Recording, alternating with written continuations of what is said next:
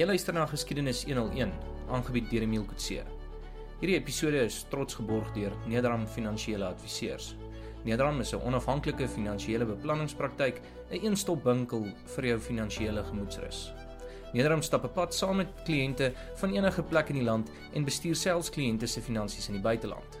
Skakel vandag Nederam vir 'n verpligtingvrye hersiening van jou finansiële portefeulje. Nederam gee ingeligte advies oor beleggings binne of buitelands, aftreebeplanning, boedelbeplanning, korttermynversekering en alle mediese fondse.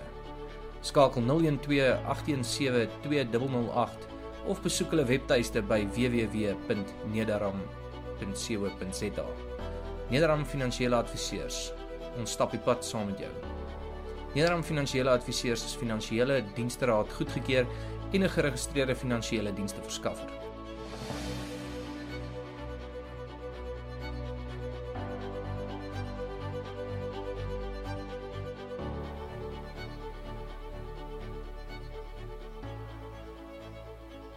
Baie welkom by Eensgesind se GES 101 reeks, so episode waar ons gaan kyk na die eerste 10 jaar van Jan van Riebeeck se nedersetting aan die Kaap van Goede Hoop.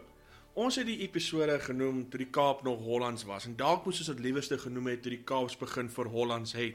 Want is presies wat gebeur het met die aankoms van Jan van Riebeeck as gevolg van die sending wat hy gekry het van die VOC met al sy manskappe wat hy gearriveer het.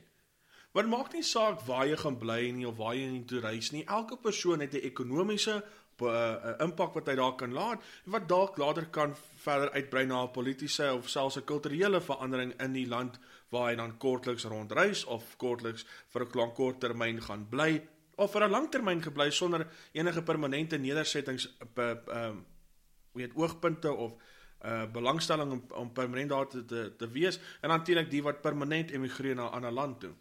En Jan van Riebeeck val in die tweede kategorie, die wat vir 'n lang tydperk in die land gebly het en sodoende 'n ekonomiese, politiese en 'n kulturele verandering teweeggebring het. Want mens kan dit net nie miskyk nie. Mense is ook nie veronderstel om dit mis te kyk nie. Met die aankoms van Riebeeck en sy manskappe van die VOC het hulle begin om die Wes-Europese kultuur wat verbonde is aan die Laalande, aan die Nederlande, hier aan die Kaap van Goede Hoop te bewerkstellig. So met ander woorde, hulle het begin met 'n kulturele inspuiting in die Wes-Kaap se onmiddellike omgewing, en wat later uitgebrei het na die res van Suid-Afrika. Kyk, dit is hoekom sekere historiese uit die 20ste eeu daarna verwys as die soortgenaamde volksplanting. Ek dink nou hier byvoorbeeld aan professor C.F.W. Miller van die NISA in sy boek wat hy geskryf het, 500 jaar Suid-Afrikaanse geskiedenis. Snaaks genoeg, dit is 'n boek wat die mense nogal redelik volop sien in die tweedehandse boekwinkels deesdae. Dalk seker omdat enige ou wat geskiedenis geswat het by UNISA sy handboek spesifiek moes aankoop. Maar selfs daar word die term gebruik volksplanting. En mens moet seker begin daai teorie heroorweeg. Nie dat dit verkeerd is of onwaar is nie, jy weet, uit die kulturele inspuiting van hierdie VOC nedersetting het daar later 'n minderheidsgroep ontwikkel wat later in Suid-Afrika verder sou strek onder verskillende bevolkingsname. Maar die ouens uit die tyd van die middel 20ste eeu, toe die Nasionale Party nog hoogtyd gevier het met hulle Afrikaner nasionalistiese idee, het die idee van volksplanting vir my 'n bietjie te veel uitgebreis wat dit waarlik was. Te dik vir 'n delder, soos die Nederlanders wil sê. Want dit was nie die idee wat Van Riebeeck in sy kop gehad het toe hy nou hier aangekom het nie. Mense moet ook kyk wat was sy modus operandi en waarom het die VOC hom gestuur.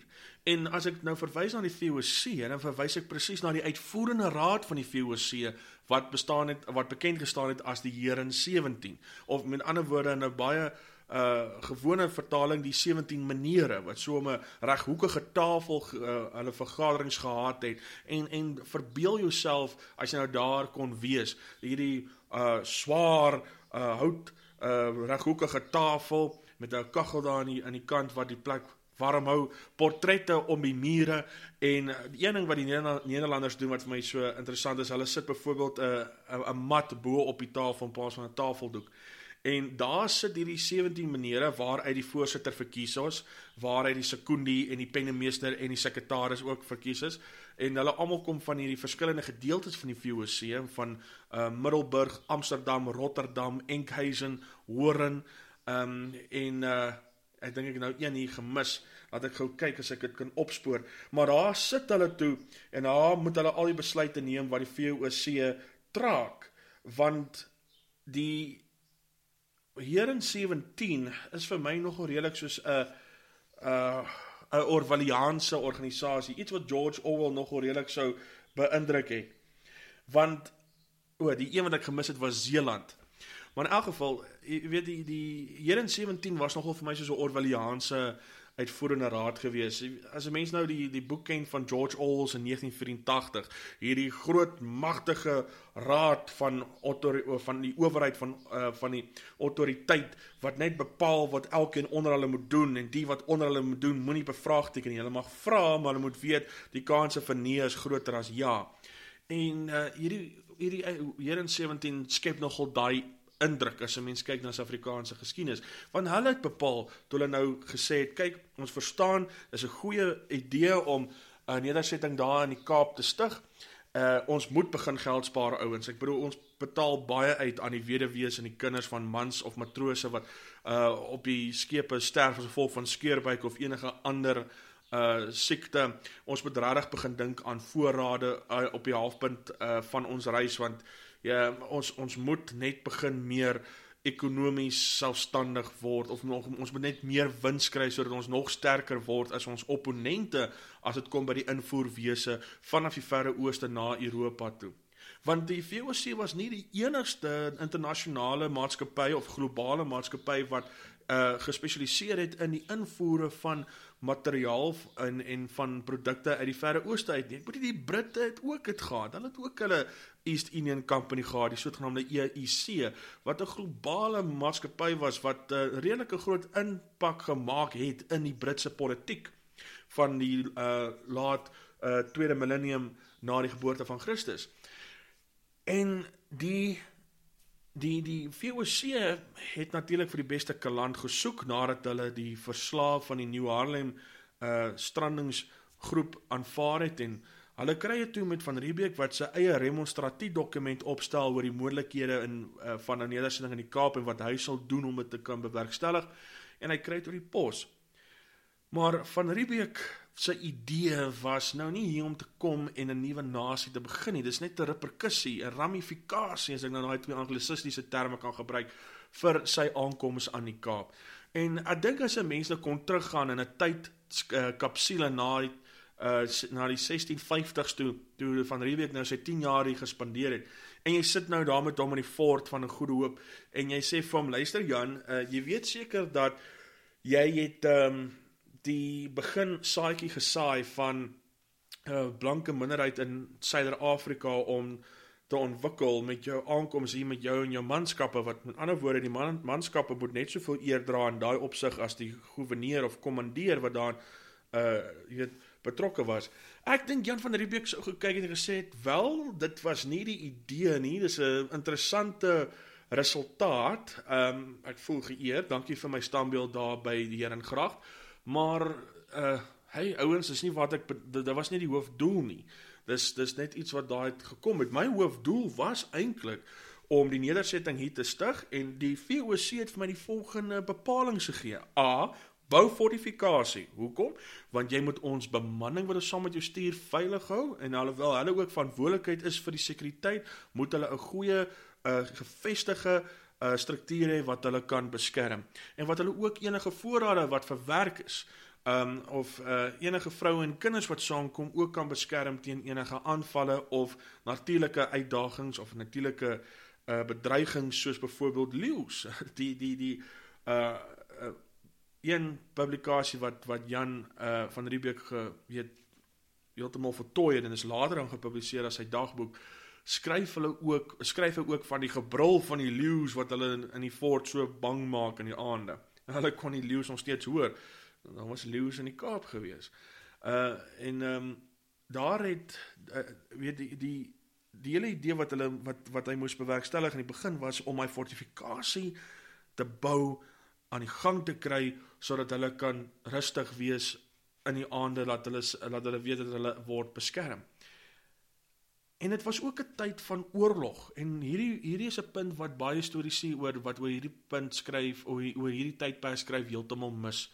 En dit is die feit dat die Engelse en die Nederlanders vanaf 1652 tot 1654 in daai 2 jaar met mekaar in oorlog verbonde was. Nou dis nie die Britse Ryk of die Koninkryk van Engeland, Skotland, Wales en Noord-Ierland gewees, wat ons later aan Brittanje sal noem nie. Nee, dit was eintlik die Statebond van Engeland, of die Engelsman praat van Commonwealth of England, wat onder die beheer was van Oliver Cromwell, die man wat soveel skade aangerig het in Ierland, en sy seun Richard Cromwell ook na die tyd. Hy wat rondgeloop het met die titel van Lord Protector. Hierdie Commonwealth of England was in oorlog betrokke met die Hollandse Republiek, die Nederlandse Republiek. En het staan bekend in militêre geskiedenis as die Anglo-Nederlandse oorlog. En net soos die Anglo-Boereoorlog. So, jy weet, dit beteken feitelik die Engelse teen die Nederlanders, en hierdie oorlog was presies om vir die 2 lande om hulle dominasie af te druk op die seewaters, waar die 2 groot handelsmaatskappye, die VOC, die Nederlandse Verenigde Oos-Indiese Kompanje, en dan ook die East Indian Company van Brittanje, hulle dominasie kon neerdruk. En dit was letterlik seegevegte tussen hierdie 2 lande, sodat hulle ekonomiese vooruitgang kon bewerkstellig word. En dis in dieselfde jaar waar Jan van Riebeeck in die Kaap arriveer en sy nedersetting begin bou. En wanneer jou land in 'n oorlog ingaan, is die gouvernement, die regering is letterlik desperaat om seker te maak dat hulle het genoeg voorrade, wapens, ammunisie, soldate, matrose, jy noem het, hulle het dit nodig om die vyand te kan wegstuur. En in hierdie oorlog het jy 2 groot manne wat hulle opgang maak in Nederland, ene Martin Tromp en Michiel de Ruyter. En veral Michiel de Ruyter het homself bewys as 'n ervare matroos, en hy is letterlik 'n legendariese figuur. En arme ou Jan van Riebeeck is so ver weg, dat hulle nou maar later aanhoor van alles wat Michiel de Ruyter kon regkry. En Jan van Riebeeck, mense kan seker spekuleer, alhoewel mense dit nie moet doen in geskiedenis nie, maar jy kan seker spekuleer dat as hy nou nie die pos gekry het aan die Kaap van die Goeie Hoop, en dan was hy 10 teen deel gewees van hierdie oorlog. En as hy 10 teen gedien het onder ouens soos Michiel de Ruyter. En kom ons vertel gou een staaltjie van Michiel de Ruyter. Hy het dit later in sy lewe reg gekry om tot in Engeland in te vaar met 'n paar skepies. Die mens kan dit doen deur die Thamesrivier, en daar het hy die grootste oorlogsskip wat koning Charles die eerste besit het, die sogenaamde Royal Charles, het hy toe daar uitgekry sonder dat enige Nederlandse matroos se lewe verloor het, en onder die neuse van die Britse vloot, en onder feitelik die neus van die Britse vloot se hoofmeester, wat nou natuurlik die koning van Engeland was. En toe dit het alles in die nag gebeur, en toe die son opkom, toe was die Britse vloot heeltemal verbaas om te sien dat hulle praagskip, hulle kroonskip is heeltemal weg. En vir die wat skepe goed ken, of selfs die wat enige skip al gesien het, daar is altyd 'n kenteken van 'n skip aan die agterkant van die skip, en in hierdie geval was dit die koninklike wapen van Engeland. En Michiel de Ruyter het daai wapen afgehaal en toe aan die regering van die Nederlandse Republiek gegee, waar dit toe vir eeue hang, vandag nog hang. Om aan te dui dat hulle het letterlik Engeland so feitelik simbolies oorwin deur die neem van hulle skip. En die Nederlanders het natuurlik daai skip ook selfs toe gebruik teen Engeland self. So die Nederlandse Republiek in die laat 17de eeu, vanaf die middel tot die laat 1600s, was een van die wêreldmagte gewees. En die sterkste en rykste maatskappye is die VOC. So as jy 'n jong Nederlandse klong was, wat nou klaar was met skool, ek kan nogal indink, jy kon uitsien na 'n loopbaan die VOC of selfs in die Nederlandse Republikeinse vloot. Daar was moontlikhede om die wêreld te sien. En vir 'n ou hand soos Van Riebeeck wat heeltemal gefascineerd was deur die Verre Ooste, hy het toe hy nou die pos kry in Suid-Afrika, het hy geweet dat hierdie geleentheid is nou 'n kans vir hom om weer terug te kom in die Verre Ooste. En nou wil ek 'n bietjie daar op 'n punt stil staan.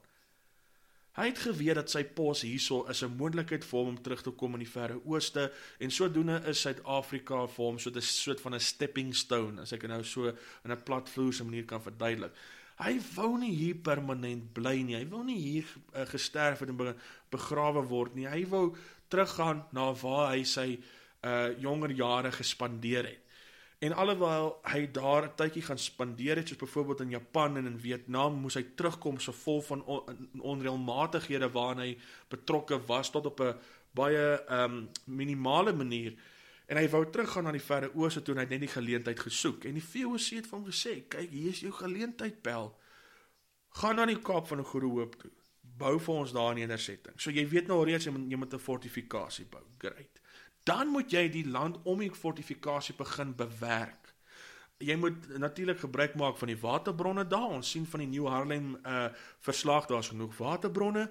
Jy moet vir ons graan bewerk, jy moet vir ons groente groei, jy moet vir ons vrugteboorde aanlê. Selfs jy moet kyk as wyn daar gaan werk, jy kan 'n paar wingerstokke ook in kry. En jy moet genoeg voedsel kweek om jou eie nedersetting te voer. En jy moet genoeg voedsel kweek om enige skip wat omkom van ons, aan die VOC, om hulle ook te voed, daai hele bemanning. En as daar enige skepe kom van ander maatskappye, moet hulle natuurlik betaal vir die voorreg, maar daar moet iets wees om te koop. En dan moet jy asseblief ook seker maak dat daar is genoeg kos om te stoor wanneer daar dalk 'n droë seisoen is, want jy weet, Jan, ons as die VOC weet nie regtig hoe werk die klimaatstruktuur nie. Jy sal dit bietjie vir ons moet opteken sodat ons hierdie nedersetting kan uitbou, want ons as die VOC sien nie hierdie nedersetting as 'n vinnige aksie of oefening nie. Ons weet dit gaan 'n tydjie neem voordat hy self selfstandig moet word, maar dis juis wat jy moet doen. Hy moet selfstandig begin word. Hy moet homself begin voed. Hy moet genoeg werk skep vir die ouens wat reeds daar is. Jy moet letterlik 'n minder uitgawe van ons word as moontlik.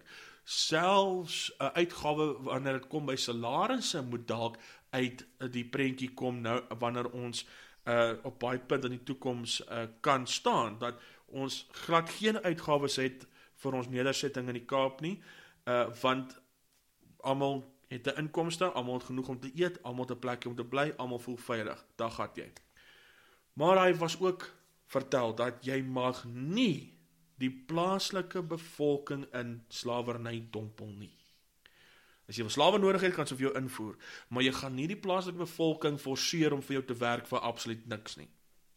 As hulle vir jou wil werk vir ietsie, dan kan jy hulle maar in die werk steek, maar jy gaan glad nie hulle nou in slawerny dompel nie. Ons het genoeg slawe in Mauritius en in Madagaskar en in Indonesië. Die VOC het gehandel in mense.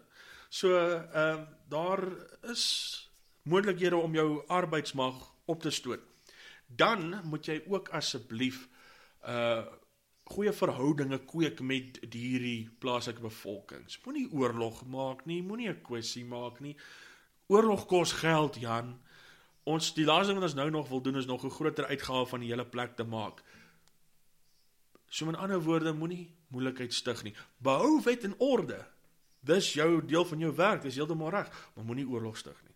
En as dit nou regtig op 'n punt kom van oorlog, moet jy natuurlik vir ons 'n volle verslag gee. En jy sien dis hoe die VOC gewerk het.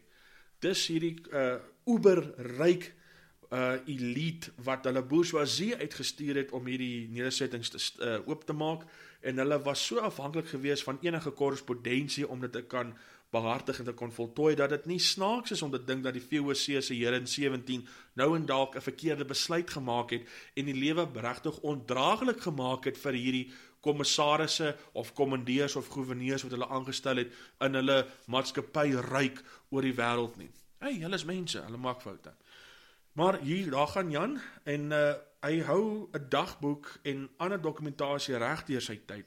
En mens kom agter, soos wat 'n mens deur daai dokumentasie lees, vir dit wat al reeds gepubliseer is deur byvoorbeeld organisasies soos die Van Riebeeck Vereniging, wat spesialiseer om primêre bronne te publiseer in boekformaat. Mense kom agter dat hy was verskriklik entoesiasties oor sy nuwe pos. Hy wou dit aanpak met volle mag, want hy het geweet is sy kaartjie na die verre ooste toe. Nou moet 'n mens bietjie terugstaan en sê, maar okay, as hy nou so entoesiasties was, en hy wou eintlik na die verre ooste toe gaan, het hy nou regtig vir ons omgegee. Jy weet, as dit nou net 'n stepping stone vir hom was. Hoekom moet 'n mens daai vraag in die eerste plek vra? Ek bedoel, die ou het 'n loopbaan gebou.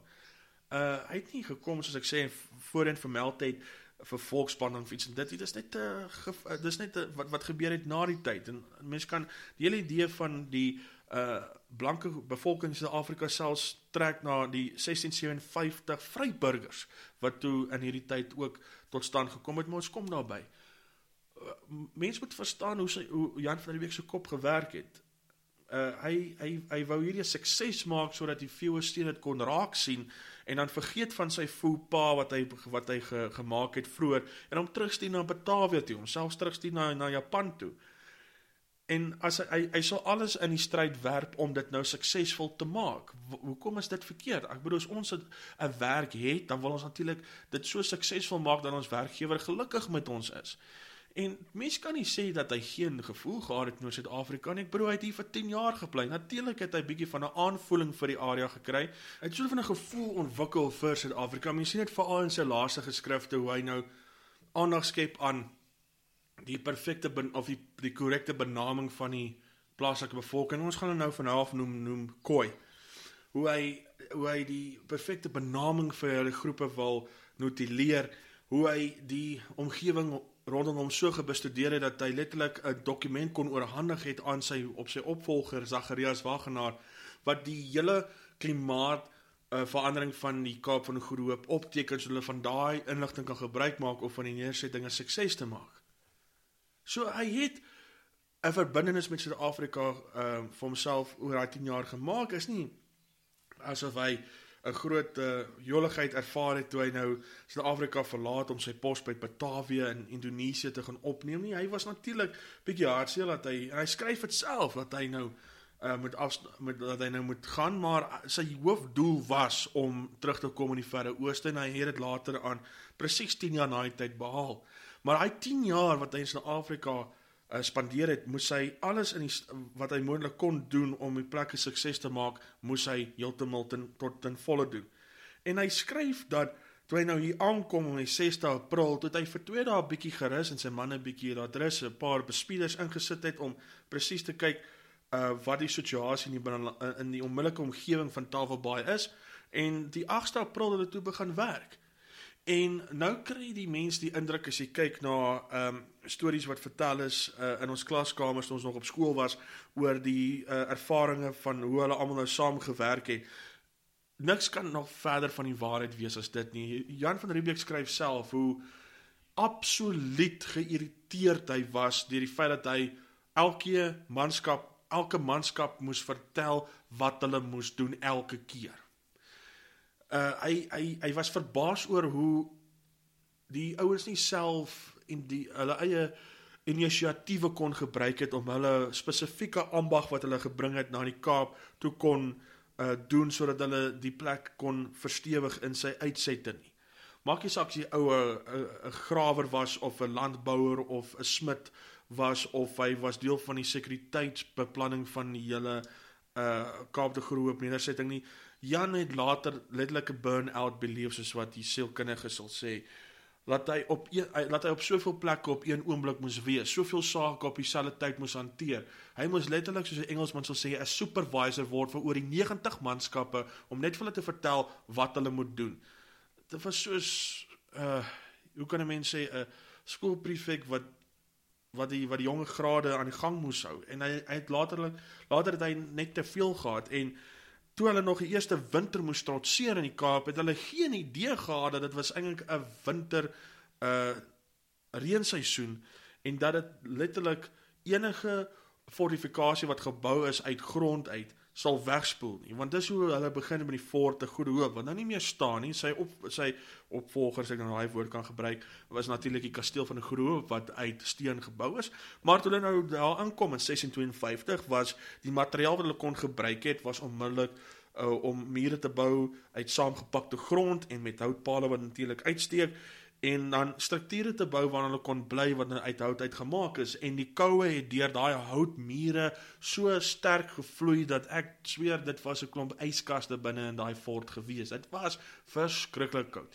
En die grond was ook nie maklik breekbaar nie, want so vol van droogtes wat die Weskaap voor die tyd beleef het. En dit kom alles uit sy eie geskrifte uit. Ek sê dit nou nie uit my duim uit nie.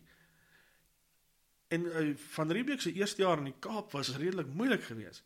En hy het begin om te ruilhandel met die plaaslike bevolking, en hy het sodoende 'n paar van die plaaslike bevolkings ontmoet, wat tyd gespandeer het saam met die Nederlanders daar, hulle toe later aan die taal van die Nederlanders aangeleer, of hy skryf in sy boek dat hulle het begin vry Duits praat. Dit was nou sy manier om te sê hulle het basies in Nederlands begin praat, selfs Nederlandse klederdrag begin dra, en ek verwys presies na 'n dame wat in Jan van Riebeeck se huis gebly het, waar daar oor 'n film gemaak is, so in verlede jaar se tyd, ek praat van verlede jaar, meen in 2017, en haar naam was tussen haar geboortevolk as Krokotoa, maar omdat sy later geleerd is in die gereformeerde leer van die Christendom, het hulle die naam Eva gegee, maar op 'n simboliese manier dan te sê dat sy is nou die eerste vrou in die plaaslike bevolking wat na die Christendom oor toe gestap het as 'n bekeerde Khoi dame. En Eva het ook toe later een van die plaaslike geneesheere getrou, wat ek dink hy was 'n deen, maar hierdie huwelik het nie te goed afgegaan nie, en sy het toe later opgeëindig in Robben Eiland, en sy was heeltemal verslaaf gewees aan alkohol.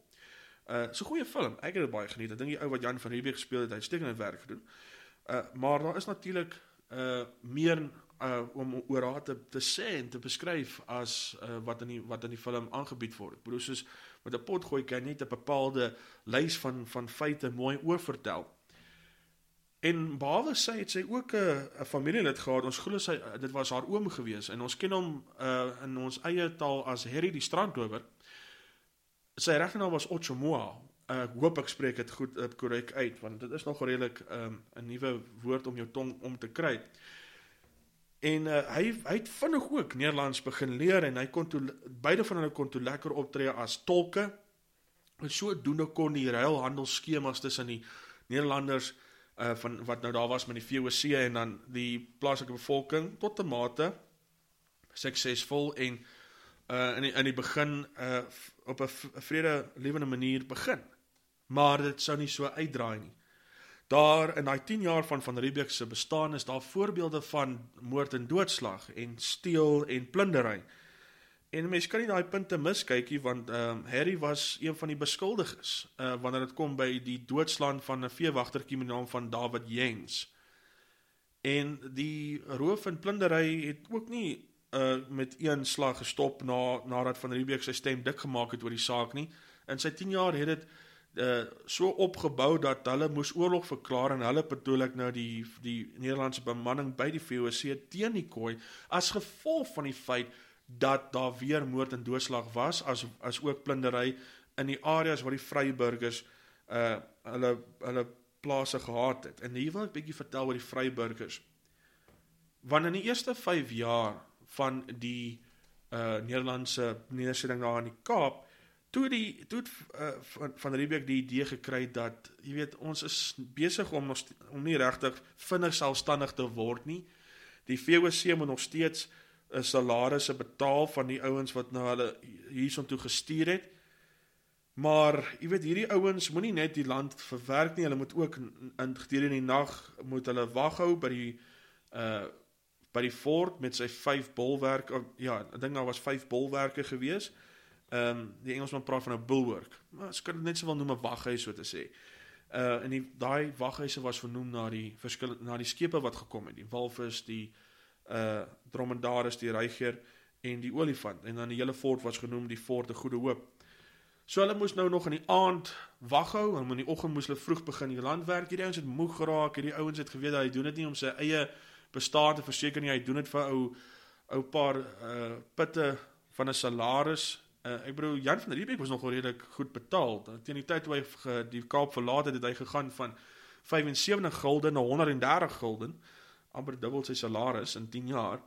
Maar jou gewone VOC manskap, hy moes die groot las van die werk dra, en hy was nie regtig versekerd oor hoe het hom gaan help in die toekoms nie. Dit het gevoel soos 'n korttermyn au pair kontrak, as jy dit nou so kan stel. Jy het geweet jy gaan een en een wat tyd huis toe. En Van Riebeeck het self gesien hoe wys dit sal wees as jy hierdie bemanning die kans gee om van die maatskappy te bedank en dan net te fokus op landbou in plaas van nog ander verantwoordelikhede te hê. En Jan van Riebeeck skryf het toe vir die heer in 17 sê, luister kerels, julle klaar die hele tyd oor uitgawes en uitgawes. Ek dink wat ons kan doen is, ons kan vir party van hierdie bemanning van hierdie manskappe sê, kyk, gaan jou eie pad, ons gee vir jou 'n stukkie grond langs die Liesbeek rivier, en dan fokus jy al jou tyd net op landbou, maar jy verkoop dit aan ons hier aan die VOC. En ons gaan dan hierdie ouens noem vryburgers. Hy het sy plaasie, hy moet alles net verkoop aan ons aan die VOC wat hy daar bewerk, en ons hoef nie meer te bekommer oor salarisse nie. Die VOC het hier in 17 en daarna gekyk en gesê, ja, dit is 'n goeie idee, kom ons kyk hoe het ontwikkel oor tyd. En in 1657 het dit toe gebeur, toe die eerste vryburgers hulle plaas langs die Liesbeek rivier kon uiteensit. Nou die Liesbeek rivier, mens sien dit nog steeds vandag in die Kaap, die een hoofpad is naam die Liesbeek rivierlaan.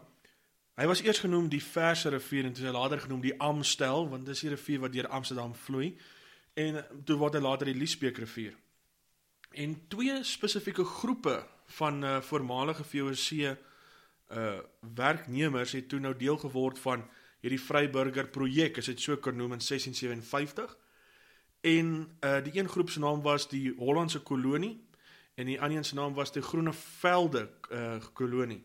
En die twee het toe nou dieselfde werk gehad as ander VOC werknemers wat ook moes fokus op die verbou van die grond reg langs die fortifikasie.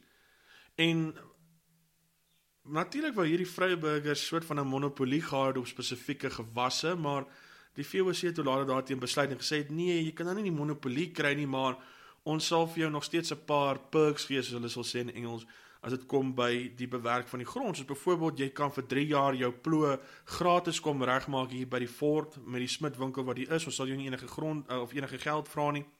En jy kan natuurlik soms seker maak dat jy 'n goeie prys kry vir jou gewasse, want natuurlik ons kyk net nou hoeveel kos die nedersetting kan vervaardig. En toe hierdie twee kolonies nou so net so beide die fort nou begin met hulle boerderye, toe kom die plaaslike Khoi gemeenskap en kla by Van Riebeeck en sê, luister kerel, hierdie wat jy nou gedoen het is nie cool nie, dis nie fyn nie. Jy het sopas ons weivelde gegee vir hierdie boere wat nou buite jou fort bly en buite die kompaniesteine die grond bewerk, en dis waar ons beeste eintlik laat wei het. Waar moet ons nou gaan wei? En hier is dalk die heel eerste beginpunt, die eerste epicentrum van ons hele land kwessie, ons hele grond kwessie in hierdie land van ons. Want reg hier begin die Khoi alreeds te sê dat, soos ons het verstaan, is ons die eienaars van hierdie land. Julle is nie permanent hier nie, dis soort van, ons sien julle as besoekers, wat nou met ons 'n bietjie ruilhandel doen. Julle kan nie nou net staan grond uitdeel soos wat julle lekker kry nie. En Van Riebeeck het die saak anders te verstaan. Hy sê toe vir hierdie Khoi gemeenskappe dat daar is oorgenoeg grond vir almal hier, en daar is oorgenoeg water, daar is oorgenoeg weivelde, julle kan enige ander gedeelte ook gebruik. Hoekom is dit 'n probleem as daar nou 'n paar plasies buite die fort is? En daar begin jou eerste domino effek wat sal uitbreek as die soortgenaamde Hollandse Khoi-oorlog in dieselfde jaar, want die vryburgers het gevoel dat die bewaking en hulle beskerming teenoor die Khoi krygers het nie voldoen nie. Daar was veel wat 'n mens nog kon doen om hulle te beskerm so buite die fort self. En Van Riebeeck het regtig probeer om oorlog te vermy, maar toe een van die vryburgers doodgesteek is deur 'n assegaai, het Van Riebeeck geen ander opsie gehad as om oorlog te verklaar nie. Een van sy manskappe is sopas dood, en dit was aan dieselfde dag waar hy en sy politieke raad besluit het om indien dit nodig is om tot oorlog oor te gaan, daai moontlikheid te gebruik. Nou, Van Riebeeck het nie alleen die Kaap as 'n diktator of so iets bestuur nie. Hy het 'n politieke raad gehad wat die VOC vir hom die reg gegee het om te stig. En daar was Van Riebeeck as die kommandeer, die voorsitter gewees, die voorsitter, en hy was geondersteun deur 'n sekretaris, 'n sekondie, as ook as 'n pennemeester of dit is die regte woord om te gebruik, 'n pennemeester.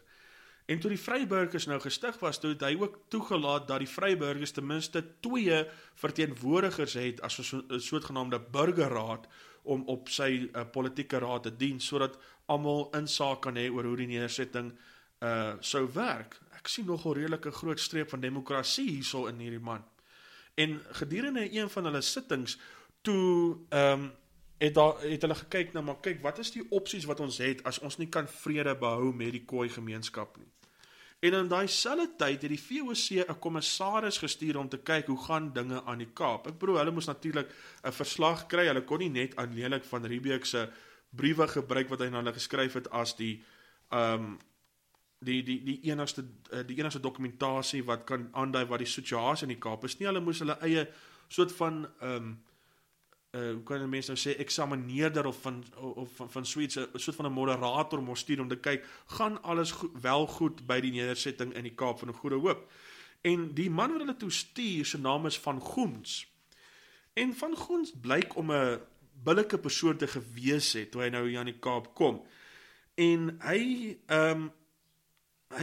kyk toe die storie so aan en hy sê toe vir Jan, jy het eintlik 'n probleem hierso.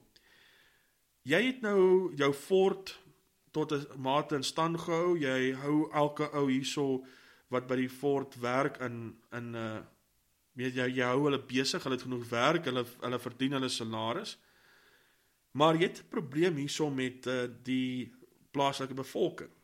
Nou, ek sien 3 opsies. Een is, jy kan oorgaan tot oorlog en jy kan hulle uitroei.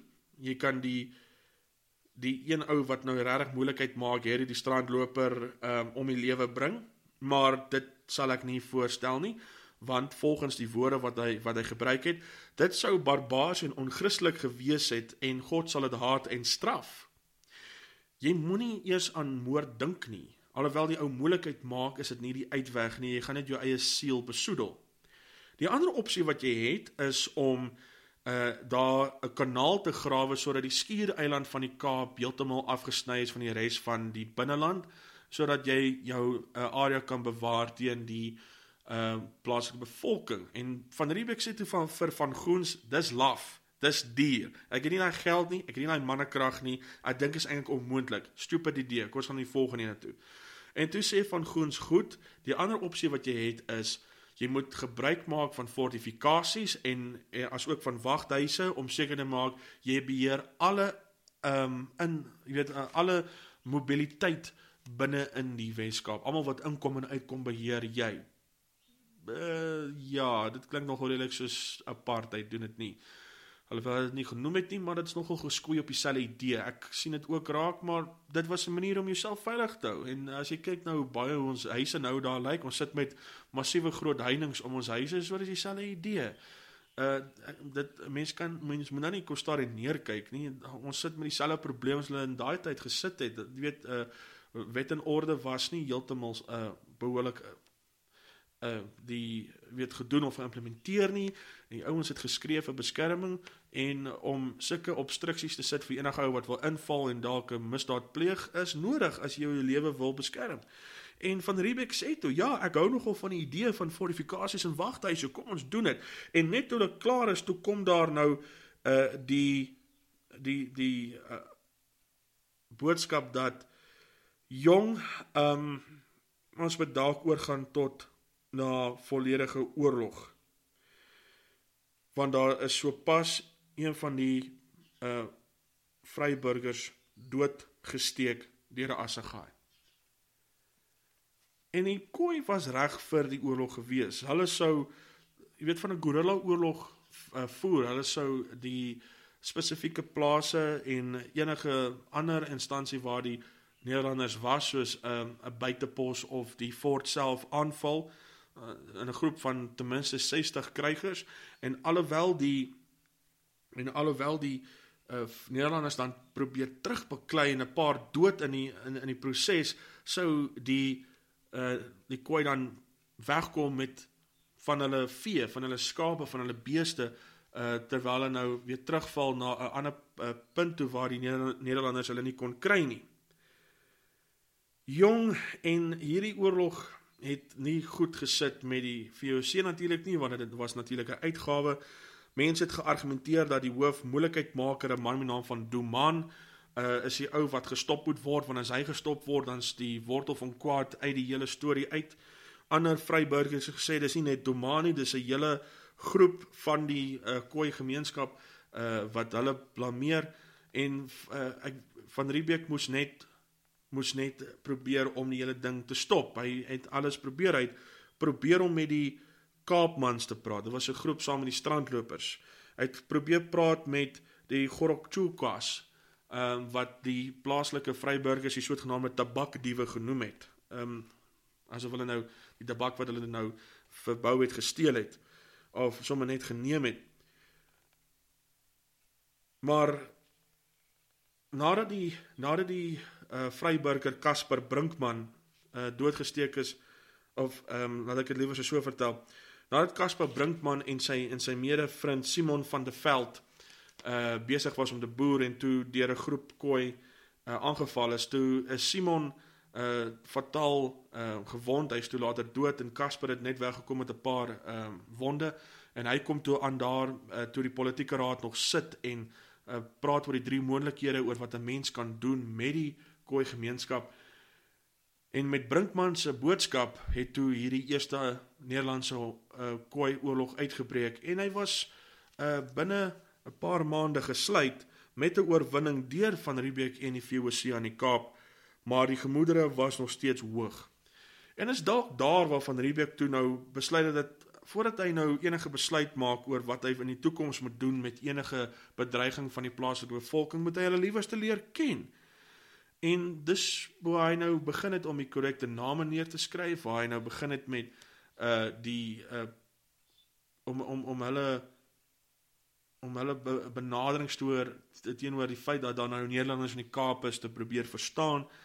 En sodoende het Van Riebeeck in Maart 1660 toe besluit, kyk, ek gaan nou maar grense moet stel, en ek gaan op hierdie grense obstruksies moet plaas, sodat hierdie vrye beweging tussen volkere nou net nie meer kan gebeur nie.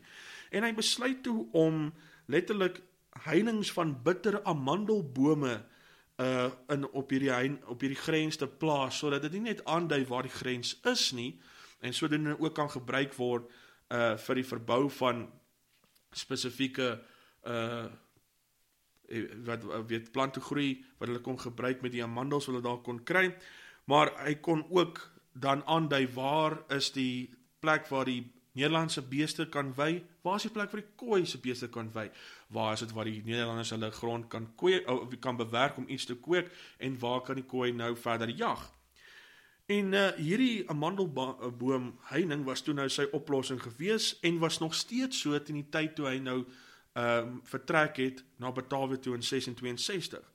Maar ook om seker te maak dat die sekuriteit van die Kaap in goeie hande is, was die gebruik om waghuise te verbou en te onderhou. En teen die tyd toe hy nou klaar is, toe hierdie waghuise later ontwikkel tot fortifikasies en elke fort natuurlik 'n naam. So jou hooffort is die Fort van 'n Goeie Hoop, maar hy het ook gehad forte met die name van Kyk uit, Keert de Koe, Hout de Bil en Ruiterwacht. En hierdie fortifikasies het die verskillende areas waar die vrye burgers toe reeds was, beskerm. En ook waar Jan van Riebeeck self 'n plaas gehad het, ook beskerm. Nou Jan van Riebeeck het nie arm die Kaap verlaat nie. Mens kry baie in sy korrespondensie hoe hy die VOC letterlik smeek om hom nou terug verre ooste toe te stuur. Selfs na sy eerste jaar in die Kaap. Na 1 jaar het hy vir die VOC gesê, luister, ek het met baie moeilikhede en ek het met baie uitdagings hierdie plek nou in die gang gekry, kan ek nie maar gaan betaal weer toe nie asseblief. En toe sê die VOC vir hom na die eerste navraag, wat om te gaan, nee, ons kort jy nog daar, ons sê jou wat, ons geef vir jou 'n hoër titel, ons maak jou nou 'n kommandeer, ons verhoog jou salaris na 90 gulden, ek dink dit was per maand gewees, en ons hou het vir jou hier in Amsterdam, so as jy terugkom het jy geld, moenie worry nie, maar ons kon jou nog daar, en hy skryf toe, elke tweede jaar, om te sê, luister, wanneer is dit nou tyd dat ek kan terug gaan verre ooste toe, ek het nou my deel hier gedoen, selfs na die oorlog toe het nou gesluit is, en die gemoedere was nou weer bietjie gekalmeer, was toe nou gesê, kyk, ek het hierdie oorlog nou beëindig, alles staan nog steeds, die misverstand is nou uit die weg geruim, kan ek nou terug gaan verre ooste toe, en die VOC het net het gesê, kyk, ons is bereid om jou geldjie meer te maak, maar ons gaan jou nog nie so toe stuur nie. Eers in 1662, toe kom die VOC en sê, kyk, ons het jou 'n belofte gemaak, as jy sukses maak uit hierdie neersetting uit, gaan ons het jou oorweeg vir 'n pos in die verre ooste, dat nou een opgegaan, jy en Maria kan nou maar gaan, want onthou, Jan was nie alleen, hy het sy vrou gehad, Maria de la Coerie, en hulle dogters, Johanna, en ek dink die ander se naam was ook Maria, maar kan nou onder korreksie staan, maar sy 2 seuns wat met hom daar ook aangekom het, was toe nie meer daar nie, hulle het teruggegaan Nederland toe, om natuurlik hulle eie loopbane te begin, en hulle het eintlik 6 kinders saamgaan, net die 4 wat oorleef het natuurlik hulle eie lewens gevolg, maar 2 van die kleintjies is toe oorlede, het hulle nog babietjies was. So, maar Jan en Maria kon teen 1662 afgaan na Batavia toe, hy kon nou sy kantoor sluit en die sleutels oorhandig aan sy opvolger Zacharias Wagenaar, en hy gee toe vir hom baie dokumente om te werk. Nie net studies oor die kooi nie, maar ook sy studies oor die klimaat, en wat se gewasse werk, wat se vrugte werk, wat se wingerdstokke kan werk, want hy het nie net geld gekry van die VOC nie, Jan van Riebeeck het ook 'n paar plase besit, hy het een gehad in Bosheuwel, naby Rondebosch.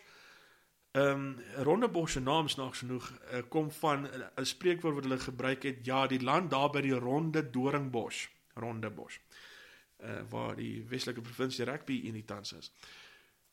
En die plaas by Bosheuwel was soort van 'n eksperimentele plaas vir Jan van Riebeeck gewees. Daar het hy probeer om te kyk met elke seisoen wat kan verbou word en wat kan nie, en hy het al die 10 jaar se inligting so oorgegee na Wagenaar toe en gesê, luister Pel, nou kan jy verder hierop bou. Dit was my ervaringe, dis wat ek geobserveer het, dis wat ek geleer het, julle kan dit net so gebruik. En die res van die VOC landbouers wat nou nie vryburgers geword het of so bevoorreg was soos 'n bourgeoisie persoon soos Van Riebeeck nie, het by die kompaniesteine gewerk. En mense kan dit vandag nog sien. Die kompaniesteine bestaan vandag nog. Dis reg langs die parlement. So as jy in die Kaap is en jy gaan kuier by jou naaste parlementariër, dan gaan jy dit reg langs die parlement kry. Daarso is die kompaniesteine. En een van die punte wat jy kan besoek in die kompaniesteine is 'n saffraanpeerboom. Nou die dendroloog wat nou deskundiges is om te bepaal hoe oud 'n boom is, wat die jaarringe tel in die bas om te sien hoeveel jare die boom al bestaan en hoe die seisoene was waar die boom moes oorleef en verder in groei, beweer en het die bewys om dit te sê dat hierdie saffraanpeerboom wat jy in die middel van Kaapstad kry by die kompaniesteine was geplant gedurende die tyd van Jan van Riebeeck se administrasie aan die Kaap. Dis 'n direkte koneksie wat ons het met Van Riebeeck en sy bemanning wat die kompaniesteine bewerk het.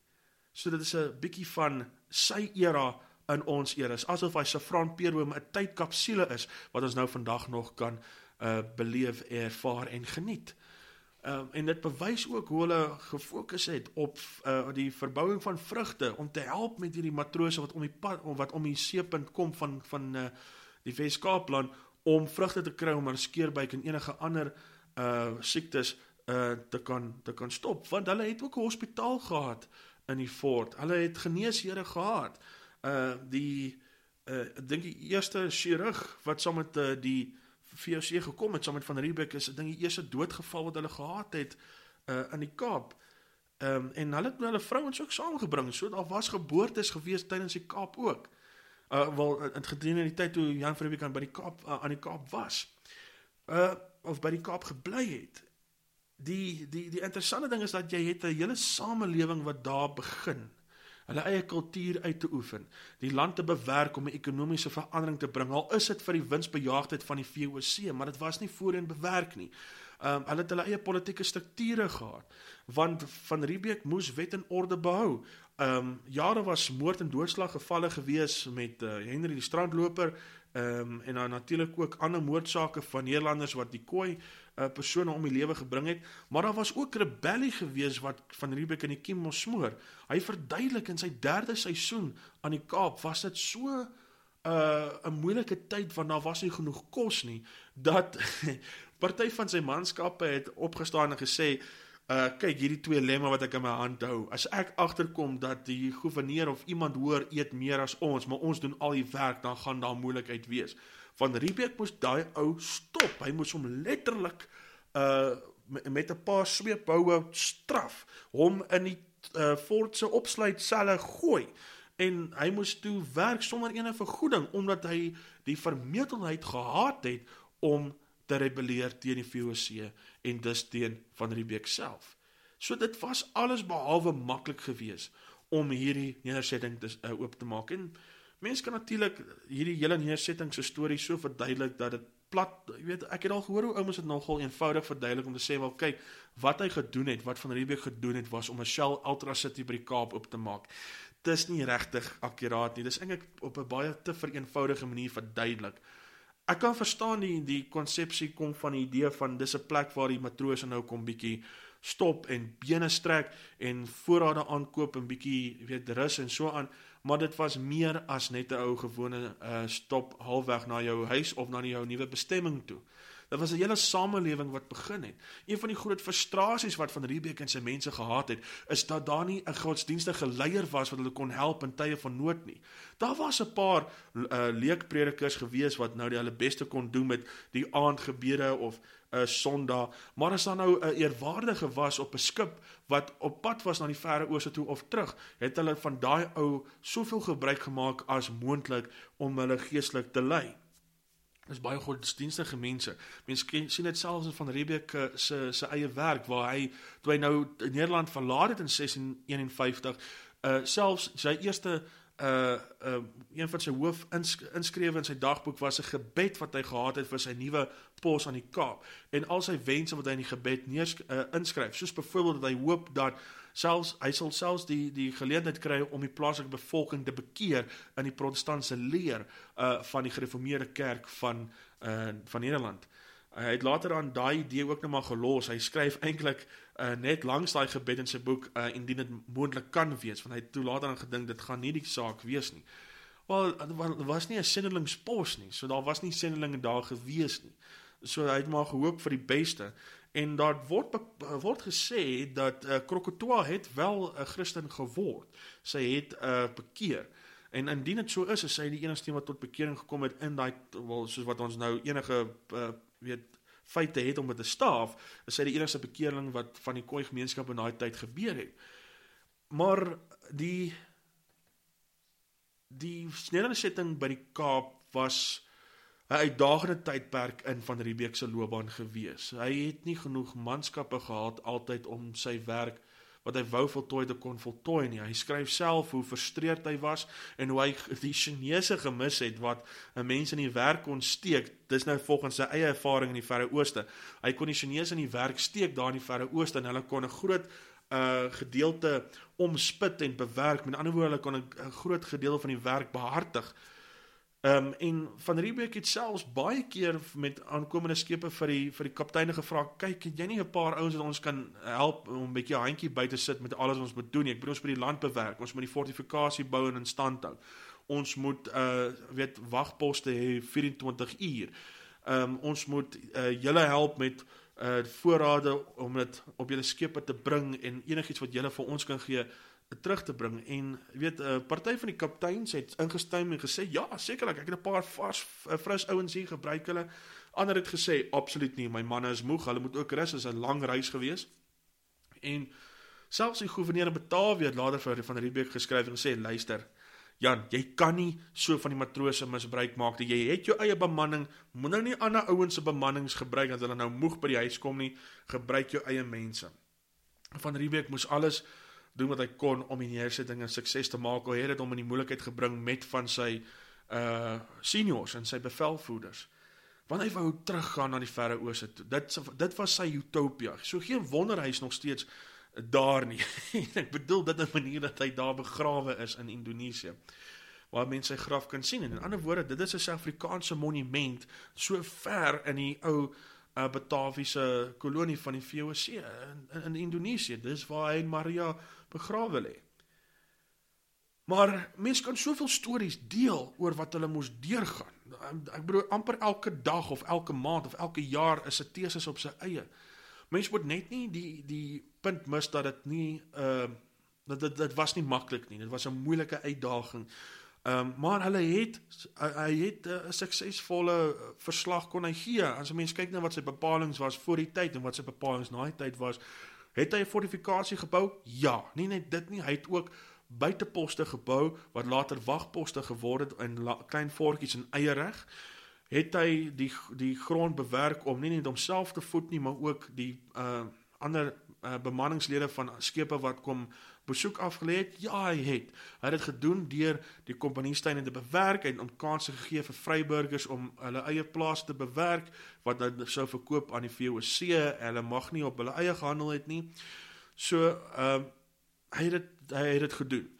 Het hy goeie verhoudinge gehad met die plaaslike bevolking? Wel, kom ons gee hom 'n 60% daar. Hy het probeer, hy het nie net oorlog gevoer nie, hy het hulle nie in slawerny gedompel nie, hy het hulle nie in die werk gesteek sonder vergoeding nie, die wat saam met hom gewerk het, was vergoed. Hy moes met hulle handel vir vee en vir enigiets anders wat hulle kon benodig om by die skaap te oorleef. Dit het hy gedoen. Toe oorlog uitbreek moes hy die keuse neem om sy eie mense te beskerm teen aanvalle van Khoi krijgsleiers soos byvoorbeeld Doman en Harry die strandloper. So hy het nie volledig daar geslaag nie, maar hy het vir die langste moontlike tydperk het hy wet en orde en vriendskaplike bande het hy gehou. En hy het 'n groot impak gemaak in die skepe wat hier kom stop het aan die Kaap. Hy het dit moontlik gemaak vir die bemanning om te rus, om mediese behandeling te kry as hulle siek was of gewond was. En dit alles het hy begin in 'n jaar toe die Nederlandse Republiek in oorlog was met Engeland. En dit was nie sommer 'n vinnige verbyoorlog nie, dit was 'n bloedige oorlog. Waar die Nederlandse Republiek feitelik, kom ons sê nou maar, verloor het. Hulle het baie meer matrose verloor wat watergrafte gekry het in die Engelse kanaal en ook ander gedeeltes van die Atlantiese Oseaan. Maar met die verdrag van Westminster wat die oorlog beëindig het, het Van Riebeeck ook later aan die meer ondersteuning gekry wat hy verwag het wat vanaf sy eerste jaar af. So sy eerste 2 jaar was verskriklik uitdagend. En hy 3de jaar toe daar nie genoeg kos was nie, was een van die redes, nie omdat hulle nie genoeg kos verwerk het nie, maar hulle moes self ook kos natuurlik invoer van ander gedeeltes van die VOC af. Die VOC het dit toegelaat. Hulle moes rys invoer van die verre ooste af. En toe een van die sendings met hulle reis om net besluit, hulle gaan nie by die Kaap stop nie, hulle gaan by St. Helena eiland stop. En Van Riebeeck moes letterlik daai ouens van St. Helena af terugbring Kaap toe en sê, hey, bring my kos tot hier. Hoe durf jy dit vervat tot daar? Magtig man, ons is ook hier. Ons vrek ook van die honger.